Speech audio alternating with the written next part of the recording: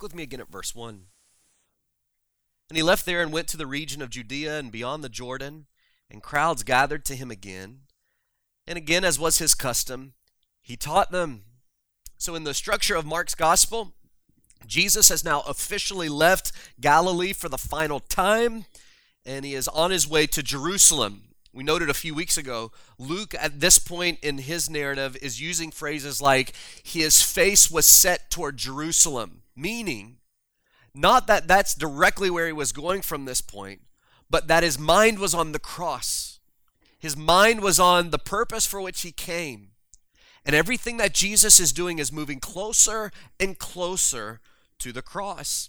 But before going to Jerusalem for his crucifixion, Jesus made one final tour through the region of Judea and then across the Jordan in the area of Perea. Perea was still a part of Palestine in the day. You'll remember back when John the Baptist was murdered by King Herod. It was actually Herod's palace and prison inside the area of Perea where John was kept and where he was murdered there. But though Jesus was getting closer and closer to the cross, notice that his pattern of ministry doesn't change at all. What is it that he does? Everywhere he went, people came to him, and what did he do? Well, he taught them. He preached the gospel to them. What gospel? The same gospel he always preached. The kingdom of heaven is at hand. Repent and believe the good news. Matthew 19 tells us that at the same time as he was teaching the crowds, he was also healing the people. So even as he got closer and closer to his final days, just before the cross, Jesus is doing what he always did. He was steady. He was faithful. He was preaching the gospel. And during one of these occasions of preaching, he was confronted with a question about divorce. And Mark records for us some of the details of Jesus' teaching. But if you're like me, you come to this point in your reading of Mark's gospel, and this passage feels out of place, at least on the surface. It's like, where is this coming from? Because we know that Mark's goal, his purpose in this gospel is to do what? Mark 1:1. To declare that Jesus is the Christ, the Son of God. That he is the Messiah. He's proclaiming the gospel through this book. And then we get to a passage like this, and it's like this whole discussion of divorce and remarriage really kind of comes out of nowhere. Like, why is it here? And why is Mark, and then also Matthew, and then in short order, Luke, all included this particular teaching of Jesus? We need to remember that in this section of Mark's gospel, it's really kind of a subsection. Jesus is, of course, moving towards the cross, but it's zeroing in on his training of the 12 disciples. He's teaching them not only the truth about his own messiahship, but he's teaching them the truth of what is real discipleship. What does it really mean to follow Christ? What is it that the life of a disciple looks like? And then we begin to understand, well, actually, this lesson fits kind of perfectly in this section, doesn't it? Biblical marriage is the foundation on which a healthy family, church, and society are built. Following the disintegration of a marriage comes the collapse of the home. Following the collapse of the home is the devastation of society as a whole. So God's design for marriage is not a random piece of teaching, but it's actually something that every disciple of Christ must take seriously. Now, what has Jesus been telling these men? He's been telling them that they're salt. And if we are the salt that God uses to preserve righteousness in the world around us, to purify the wickedness and the depravity that is all around us in this world that rebels against God, if that's our responsibility, then we have to get this right. We have to get this idea of biblical marriage, of the biblical home. We have to get it right as faithful disciples. So what we're going to do this morning is take just a few minutes, and we won't be able to explore every possible discussion on this. It would take us weeks to do that. We're going to stick as close to these 12 verses as we can. And we're going to step into a short counseling session with Jesus. Let's say that we really wanted to find out what is really God's mind about marriage, what is really his thoughts on divorce and remarriage, and how can we be obedient to what he wants. Well, Jesus gives us a good look at that here, okay? The first thing that I would write down, if you're keeping notes, is write down this from verses 2 through 5. Debating divorce. Debating divorce. Look at verse 2. The Pharisees came up and in order to test him asked, "Is it lawful for a man to divorce his wife?" And he answered them, "What did Moses command you?" And they said, "Moses allowed a man to write a certificate of divorce and to send her away." So as Jesus was teaching the crowds in Judea, these Pharisees approach him with this question about divorce. Matthew gives us an extra detail that brings a little more clarity to their question. Matthew chapter 19 and verse 3, the Pharisees came up to him and tested him by asking, "Is it lawful to divorce one's wife?" And then he adds, "for any cause." That brings some clarity to the question. They weren't necessarily asking about divorce as a practice in general. What they're asking the Lord is, can a man divorce his wife for any reason that he wants to divorce his wife? Are there stipulations? What can we do and what shouldn't we do? And the question was related to an ongoing dispute that was prevalent in this particular day among the Jews. The dispute had to do with what made divorce permissible. And it's interesting the way Jesus responds. He doesn't automatically go to answer their question. The first thing Jesus does, as he often did, was he asked them a question. But why? He says, "Well, what did Moses command you?" Is that because he didn't know? Of course not. But Jesus asked these questions to draw things out of people, didn't he? What's he drawing out of these Pharisees? The true intent of their heart. Because then he got directly to what they were trying to get at. And that was this debate that was so common. It's centered on various interpretations of Deuteronomy chapter 24. In fact, if you're keeping notes, I would write that in the margin. You can look at this later. Deuteronomy chapter 24, verses 1 through 4. This is what the debate centered on. It's the only passage in the Old Testament law that deals with divorce directly. Let me read these 4 verses to you. "When a man takes a wife and marries her, if then she finds no favor in his eyes, because he has found some indecency in her, and he writes her a certificate of divorce and puts it in her hand and sends her out of his house, and she departs out of his house, and if she goes and becomes another man's wife, and the latter man hates her and writes her a certificate of divorce and puts it in her hand and sends her out of his house, or if the latter man dies, who took her to be his wife, then her former husband who sent her away may not take her again to be his wife after she has been defiled, for that is an abomination to the Lord. And you shall not bring sin upon the land that the Lord your God is giving you for an inheritance." This is the passage that the debate was over. But most of those 4 verses they were in agreement on. It's not hard to figure out what Moses was getting at once the divorce was final and he was giving instructions there. What the debate focused on in particular was the very first verse. That if a man found some indecency in her and gave her a certificate of divorcement, and then it carries on. What they debated is, well, what does that word indecency actually refer to? And there were 2 schools of thought in Jesus' day. First, there was a rabbi named Shammai. So there was the Shammai school.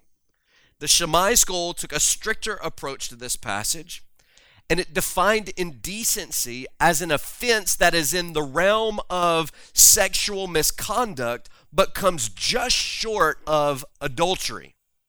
Now think about this. Adultery in the Mosaic law was punishable by death. Everyone agreed on that. Everyone knew that that would be the end of a marriage if that were to take place, because it would be the end of the life for one of the parties that were involved. So it's not referring specifically to adultery. It had to be something just short of that. So the Shammai group said, well, it must be something in the realm of sexual impropriety that doesn't quite reach full-on adultery, but it's at least headed in that direction. Perhaps exposure in some way, or a flirtatious personality with other men, or signaling that they are available in some way, the Shammai group said, well, that's really the only way that divorce would be appropriate and that this certificate should be provided. Well, there was a second school of thought. This was from Rabbi Hillel, and it was the liberal approach that actually took the exact opposite approach. They defined indecency in the widest possible manner. And even an excerpt from the Mishnah in this time says that Rabbi Hillel taught that even if the wife spoiled a dinner for her husband, that was reason enough for him to find indecency in her and to divorce her. Now, some of you are laughing because it's just kind of funny, isn't it? But that was in their Jewish guidelines. This guy was saying, even if you don't like the way she cooks, that's enough to find indecency, therefore you can divorce her. And then there was another extreme wing of the Hillel school that's also recorded in the Mishnah. One man said, actually, indecency can be defined as seeing another woman that is fairer than your wife, and that's enough to find indecency in her, therefore you can divorce her and pursue the other woman. This was a common debate in Jesus' day. This is what the Pharisees were trying to drag Jesus into in this moment. And as usual, the crowds are coming to Jesus. The Pharisees are coming for Jesus. Because they're not asking this question to gain any kind of insight. What they're actually trying to do is turn people against the Lord. Think about it. If he were to automatically jump into the debate and take a side, he automatically excludes a portion of people that are probably in the crowd that day. He turns people against himself. That's what they were trying to get him to do. Because he's in the region of Judea and Perea, that's the place where John the Baptist was murdered. Perhaps Herod is still in the area. Maybe what they were trying to do is get him to take the stricter approach in what he was saying in order that they could pull the Herodians into it and could actually have him imprisoned just like John was imprisoned for speaking against Herod's marriage. So don't take this passage as if the Pharisees are actually trying to learn Jesus' opinion. They don't actually care about that. In fact, Mark tells us they came in order that they might test him. They're trying to destroy him, not actually gain any kind of insight. And then look at verse 5. This is how Jesus initially responds. Jesus said to them, because of the hardness of your heart, he wrote you this commandment. No, Jesus says, Moses didn't write that so that you could find whatever reason possible to divorce your wife. He wrote that as a protection for the wives because of the hardness and the rebellion of your own heart. Deuteronomy 24, 1 through 4 isn't meant to condone the practice of divorce. That's not God saying that he gives approval to the ending of marriage. It was given as a means of protection. Because there were going to be a lot of wives who inevitably were going to be mistreated in this process. Think about it. Some were saying, just because someone else is prettier, just because someone else cooks better, that's enough for you to abandon this woman, for you to send her away, which would have radically altered her life. If her parents were dead at that point, she literally has nothing. No place to live. No source of income, all of her security is gone, and there's a huge group of people saying that that's okay. And God, knowing the hardness and the rebellion of the hearts of these men, adds a law in that would provide some type of protection for these women. So Jesus' first step here was to insist that the debate itself was wrong. They were debating the wrong thing about Deuteronomy 24. Instead of trying to determine how easy it is to divorce their wives, they should have been thinking about why the law was actually given in the first place. But they'd gotten distracted. So Jesus reminds them, that's there because of your hardness of heart, because of your sin. That's there. So we see the debate of divorce. Secondly, look with me at divine design. Divine design. Jesus goes on from there and he begins to explain a biblical approach, a godly approach to marriage. Verse 6, but from the beginning of creation, God made them male and female. Therefore, a man shall leave his father and mother and hold fast to his wife, and the two shall become one flesh. So they are no longer two, but one flesh. So instead of appealing to the popular positions of the other rabbis, Jesus neither fixated on the law, nor did he fixate on the opinions of others. He appealed to God's intended design for marriage as a creation ordinance. Did you notice that? Jesus doesn't go back to Deuteronomy as he deals with this. He goes back to Genesis as he deals with this. And immediately he reminds the people gathered there that day that marriage is not man's idea. Neither is marriage simply a social construct. Marriage is God's idea, and it is by God's design. It was instituted by him. It was designed by him. Therefore, our thoughts on marriage and divorce and remarriage must be governed by God's intention in establishing marriage in the first place. So Jesus doesn't go back to Deuteronomy 24. He goes back to Genesis chapter 1 and Genesis chapter 2. And he quotes two verses there. The first one is Genesis 1:27. So God created man in his own image. In the image of God, he created him. Male and female, he created them. And then he quotes Genesis 2:24. Therefore, a man shall leave his father and his mother and hold fast to his wife, and they shall become one flesh. So much can be said about these verses, including the fact that God's design for marriage is both heterosexual and monogamous. God set the boundaries of this institution, not man. He determined that marriage must be between a man and a woman, and it must be exclusive to that particular man and woman. So then, beginning there and following all throughout the scripture, all notions of homosexuality and polygamy are perversions of God's design, and they issue only as a result of our sin. But Jesus' main point in quoting these verses is not just to establish heterosexual monogamous marriage. His main point in quoting these verses is to show God's intention for permanence in the marital bond.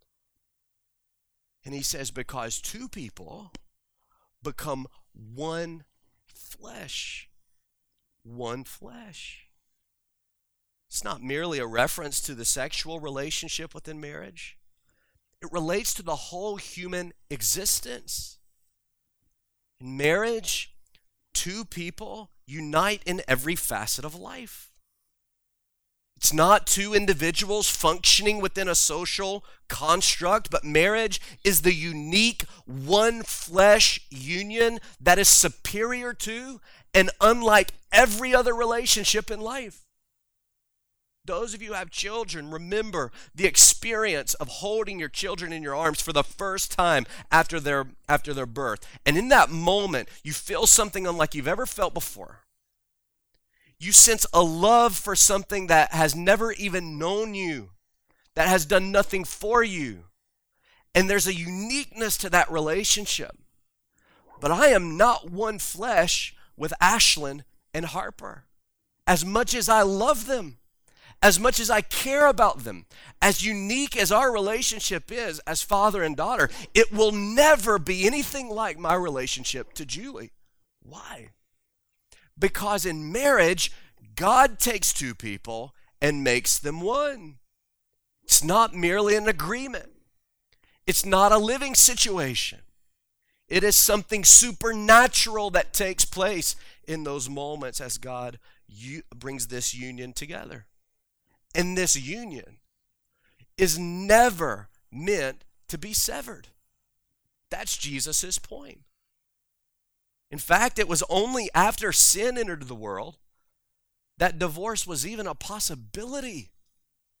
It's never something that pleases the Lord. And he goes on to say it in verse 9. What therefore God has joined together. Now wait a minute, I thought that Julie and I were married because I pursued her and I wooed her and I did all the things that you're supposed to do, and she was convinced in some way, and we hurried up and got that taken care of. We got that contract signed so we could lock her in. Isn't that why we're married? Isn't that what makes us married? Well, no, that's not what Jesus says, actually. Jesus says it's not Jared and Julie that have brought this union together. He says what God has joined together. God has done this work in your marriage. God has done this one flesh action. And he says, therefore, what God has joined together, let no man separate. God designed marriage. God sovereignly unites two people together in that bond of marriage. And it's not for man to destroy the work that God has done. That's Jesus' point here. Stop arguing over what's permissible when it comes to divorce. Moses only wrote that because of your sin. Start worrying about God's design in marriage, Jesus says. And what God has brought together, no man should separate. James Edwards insightfully writes on this verse, Jesus endeavors to recover God's will for marriage, not to argue about possible exceptions to it. His opponents ask what is permissible. He points to what is commanded. And before we move on, I want you to notice something in this exchange between Jesus and the Pharisees. I want you to notice how they both use the phrase amen. Amen. Not amen, but a man. Verses 2 and 4, the Pharisees use it. Look at verse 2. And the Pharisees came up in order to test him and asked, is it lawful for a man to divorce his wife? And then again in verse 4. They said, Moses allowed a man to write a certificate of divorce and to send her away. There's a clear sense of superiority, even in the way that they think about the issue, isn't there? In their minds, their wives were lesser people, meant only to service their desires. And if they failed to do so, these men considered them disposable. So when they come to the conversation with Jesus, all they're concerned about is what they can do as husbands to find an out should they find the indecency that they want to get out of in marriage. But then notice how Jesus uses it in verses 7 and 9. Look first at verse 7. Therefore, a man shall what? Leave his father and mother and hold fast to his wife. And again in verse 9. What therefore God has joined together, let not a man separate. So then Jesus here puts the responsibility of preserving and protecting the marriage squarely on the shoulders of husbands. Do you see that? They thought, I'm superior to my wife, therefore whatever displeases me about her, I have the power to get rid of her and to pursue something different. And Jesus says, no, you've actually got the responsibility to hold this together. This is on you, husband. He insisted that it's first man's responsibility to forsake father and mother. To do what? Hold fast. Not look for the loopholes, but to cling to her. The King James, as I have it memorized in the book of Genesis, says cleave. To cleave to her, to grab her, to hold tight to her, to never let her go. This is on us, men. He insists that that responsibility falls to us. And then he declares that no man should endeavor to separate what God has brought together. Men, the responsibility of preserving and protecting our marriages falls on us. And shame on us if it's our wives that are the ones fighting to keep things together. What did God say in Malachi chapter 2?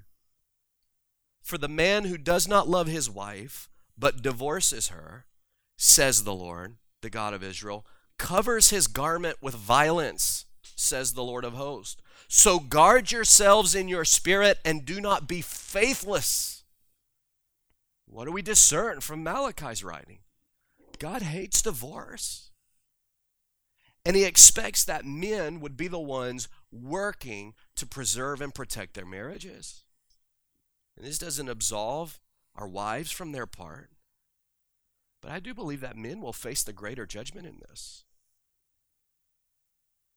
Bottom line is God hates divorce. And as his disciples, so should we. What God has joined together, let no man separate. Thirdly, discussing remarriage. Discussing remarriage. We've seen debating divorce. We've seen divine design. And then finally, with the disciples in verses 10 through 12, we see discussing remarriage. And in the house, the disciples asked him again about this matter. And he said to them, whoever divorces his wife and marries another commits adultery against her. And if she divorces her husband and marries another, she commits adultery. Those are shocking statements. Who of us would ever think that that would be the accusation brought against us for an unbiblical marriage, divorce, and remarriage? But that's what Jesus tells his disciples. We won't go into it now, but it's clear that the 12 had largely adopted the view of the culture around them. In fact, in Matthew's account, they're so alarmed and shocked by Jesus' statement here that they say, well, it's probably better to never get married. And Jesus corrects that view as well. But in their minds, it would be impossible to live that way. How could you live in a lifelong monogamous relationship? The disciples are thinking, so influenced by the culture that they're surrounded by. And yet I think this is the reason that the gospel authors include this teaching on divorce. Because Christians must be faithful to God's design. If we aren't, who will be?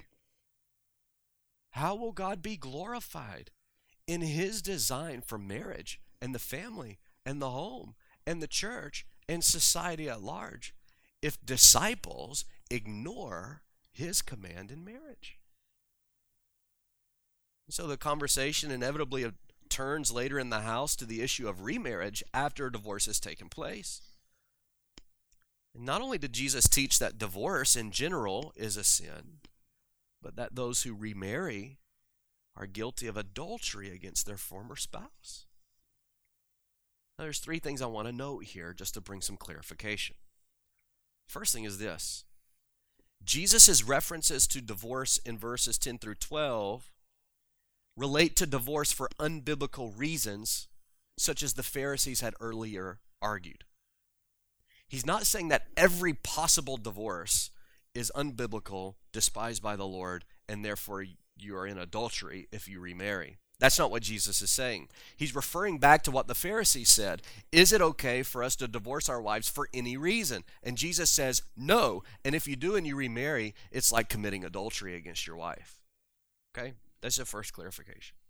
The second clarification I want to make is that it's worth noting that remarriage, I don't believe, puts a person in a perpetual state of adultery. I don't think Jesus is saying now that you're married, you're locked in as an adulterer for the duration of this marriage. I think he's referencing a single action in the beginning of the marriage relationship. I think that's what Jesus is dealing with here. Not this perpetual state where if you've been remarried, you're just an adulterer forever. I don't think that's what Jesus is saying. He's talking about a single action. Okay? Therefore, it wouldn't be God's desire then for you to absolve yourself of some kind of guilt by divorcing again. That wouldn't be what God wants. I don't think he have used the adultery in that way. And the third thing is this. Suppose one is divorced for unbiblical reasons but remains single. I think according to Jesus and then again according to the Apostle Paul to the Corinthian church, that individual should not pursue marriage again unless it's with their first spouse who also remains single. Let me read you this from 1 Corinthians 7, verses 10 and 11. Paul writes, "To the married I give this charge, not I, but the Lord." In other words, this is what the Lord taught, Jesus taught while he was on earth. "The wife should not separate from her husband, but if she does, she should remain unmarried or else be reconciled to her husband. And the husband should not divorce his wife." Now, what's Paul getting at? Well, if you do divorce, you need to stay single. If at least the divorce was for an unbiblical reason, you don't need to pursue it again. That's what the Lord was teaching his disciples as well. Now, where do we get to at the end of this? Divorce and remarriage are serious issues. And we don't need to take a casual approach to them. We need to treat them the way that Jesus treated them. And we need to discern what the Bible has told us. Now, to conclude, I want to recognize just 3 important notes here in relation to the whole topic as we talk about it. We could take weeks to talk about this. And there are lots of questions that come up and lots of scenarios and hypothetical situations that would be difficult for us to reason, and we're talking in more blanket statements here. But there's 3 things that I think might be an encouragement to you in this, okay? The first thing is this. Is it ever okay to get a divorce? Does the Bible actually provide allowances for divorce, or are you locked in no matter what? And now that we understand and have looked thoroughly at God's design for marriage and Jesus' approach to marriage, now I think, and only now, can we look at the exception clauses that are listed in the scripture. There's 2 of them. The first one is this: sexual sin in the marriage. Sexual sin in the marriage. Jesus taught that sexual immorality by one spouse makes the pursuit of a divorce by the other spouse justifiable. So if you've been divorced because your spouse was unfaithful, I don't want you to think that you've sinned against the Lord. Jesus made this clear. Matthew chapter 5, verse 31. It was also said, this is Jesus speaking, "Whoever divorces his wife, let him give her a certificate of divorce. But I say to you that everyone who divorces his wife, except on the ground of sexual immorality," Jesus says, "makes her commit adultery." And again, in Matthew's account of this event that Mark is dealing with in Mark chapter 10, Jesus says the same thing. Matthew 19:9. "And I say to you, whoever divorces his wife except for sexual immorality and marries another commits adultery." The word there is porneia. It's the same word we get pornography from. And it has a wide range of meaning when it comes to sexual immorality. And it will go as far as adultery and on the other end to just an addiction to pornography. I think all of those things would be included in what Jesus is saying here. And he's saying, look, except on the grounds of sexual immorality and adultery, you shouldn't divorce your spouse. So sexual sin in a marriage would be one exception to this. But there's a second one I think that Paul deals with in 1 Corinthians 7, and this is desertion by an unbelieving spouse. Desertion by an unbelieving spouse. So 1 Corinthians chapter 7 and verse 12.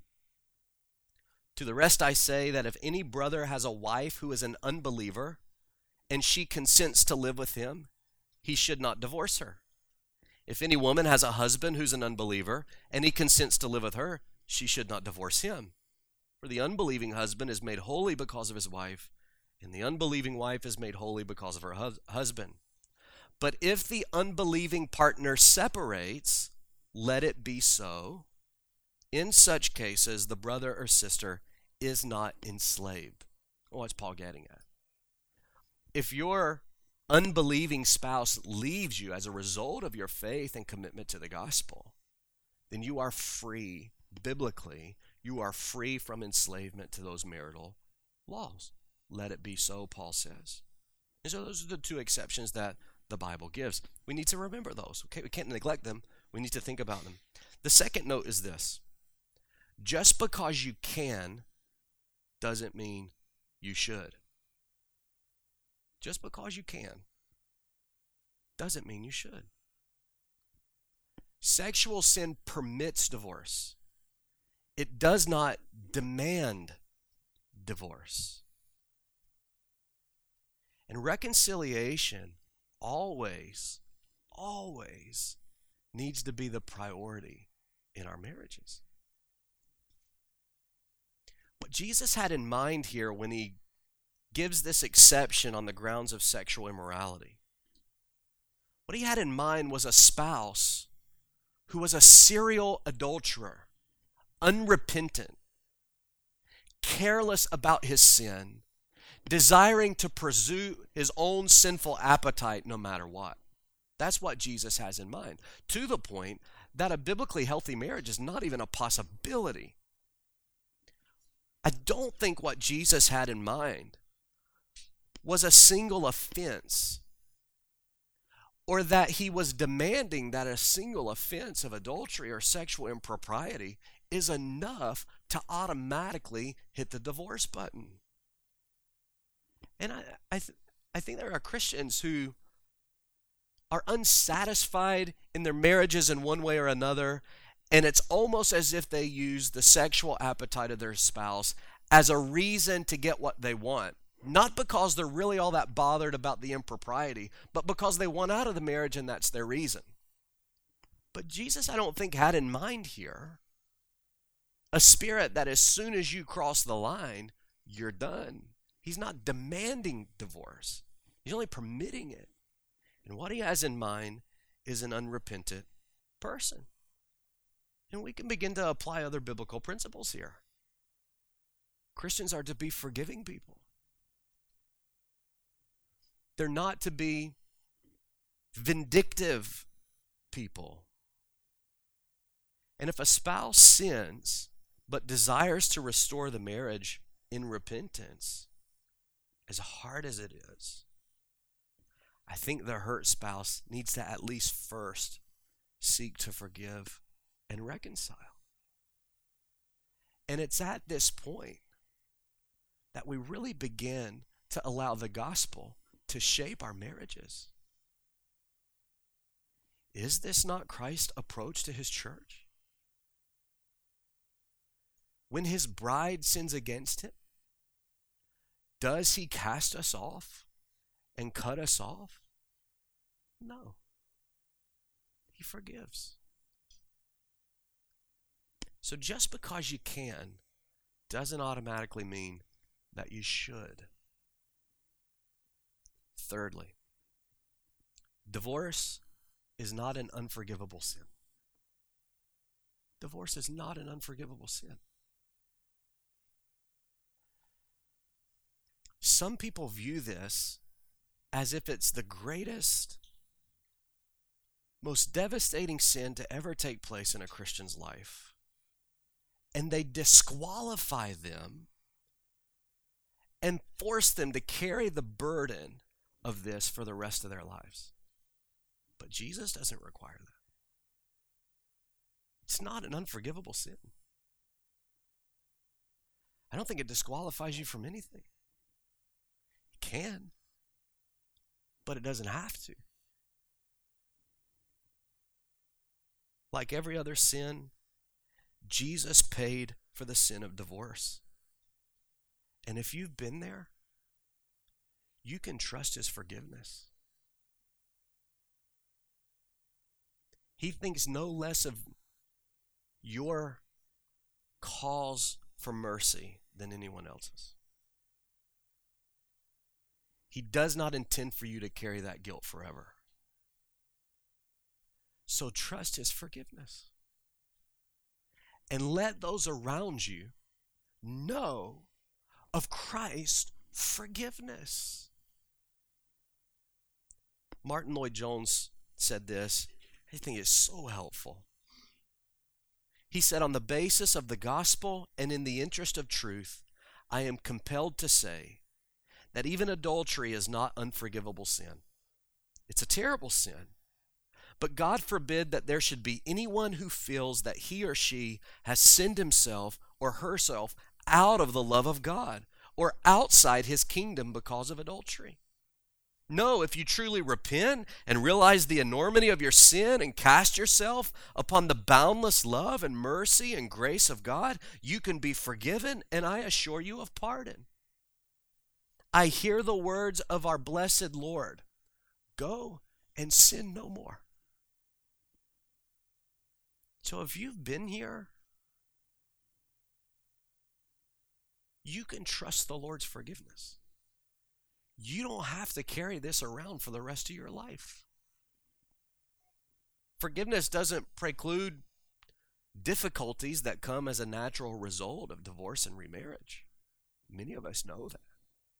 It complicates things. It complicates things for a lot of people. But there's no reason for a repentant Christian to carry that guilt that God has forgiven. And if that's you, I want to encourage you, for Christ's sake, to joyfully move forward in faithfulness to Him and in faithfulness to the spouse that He has now blessed you with. Go and sin no more.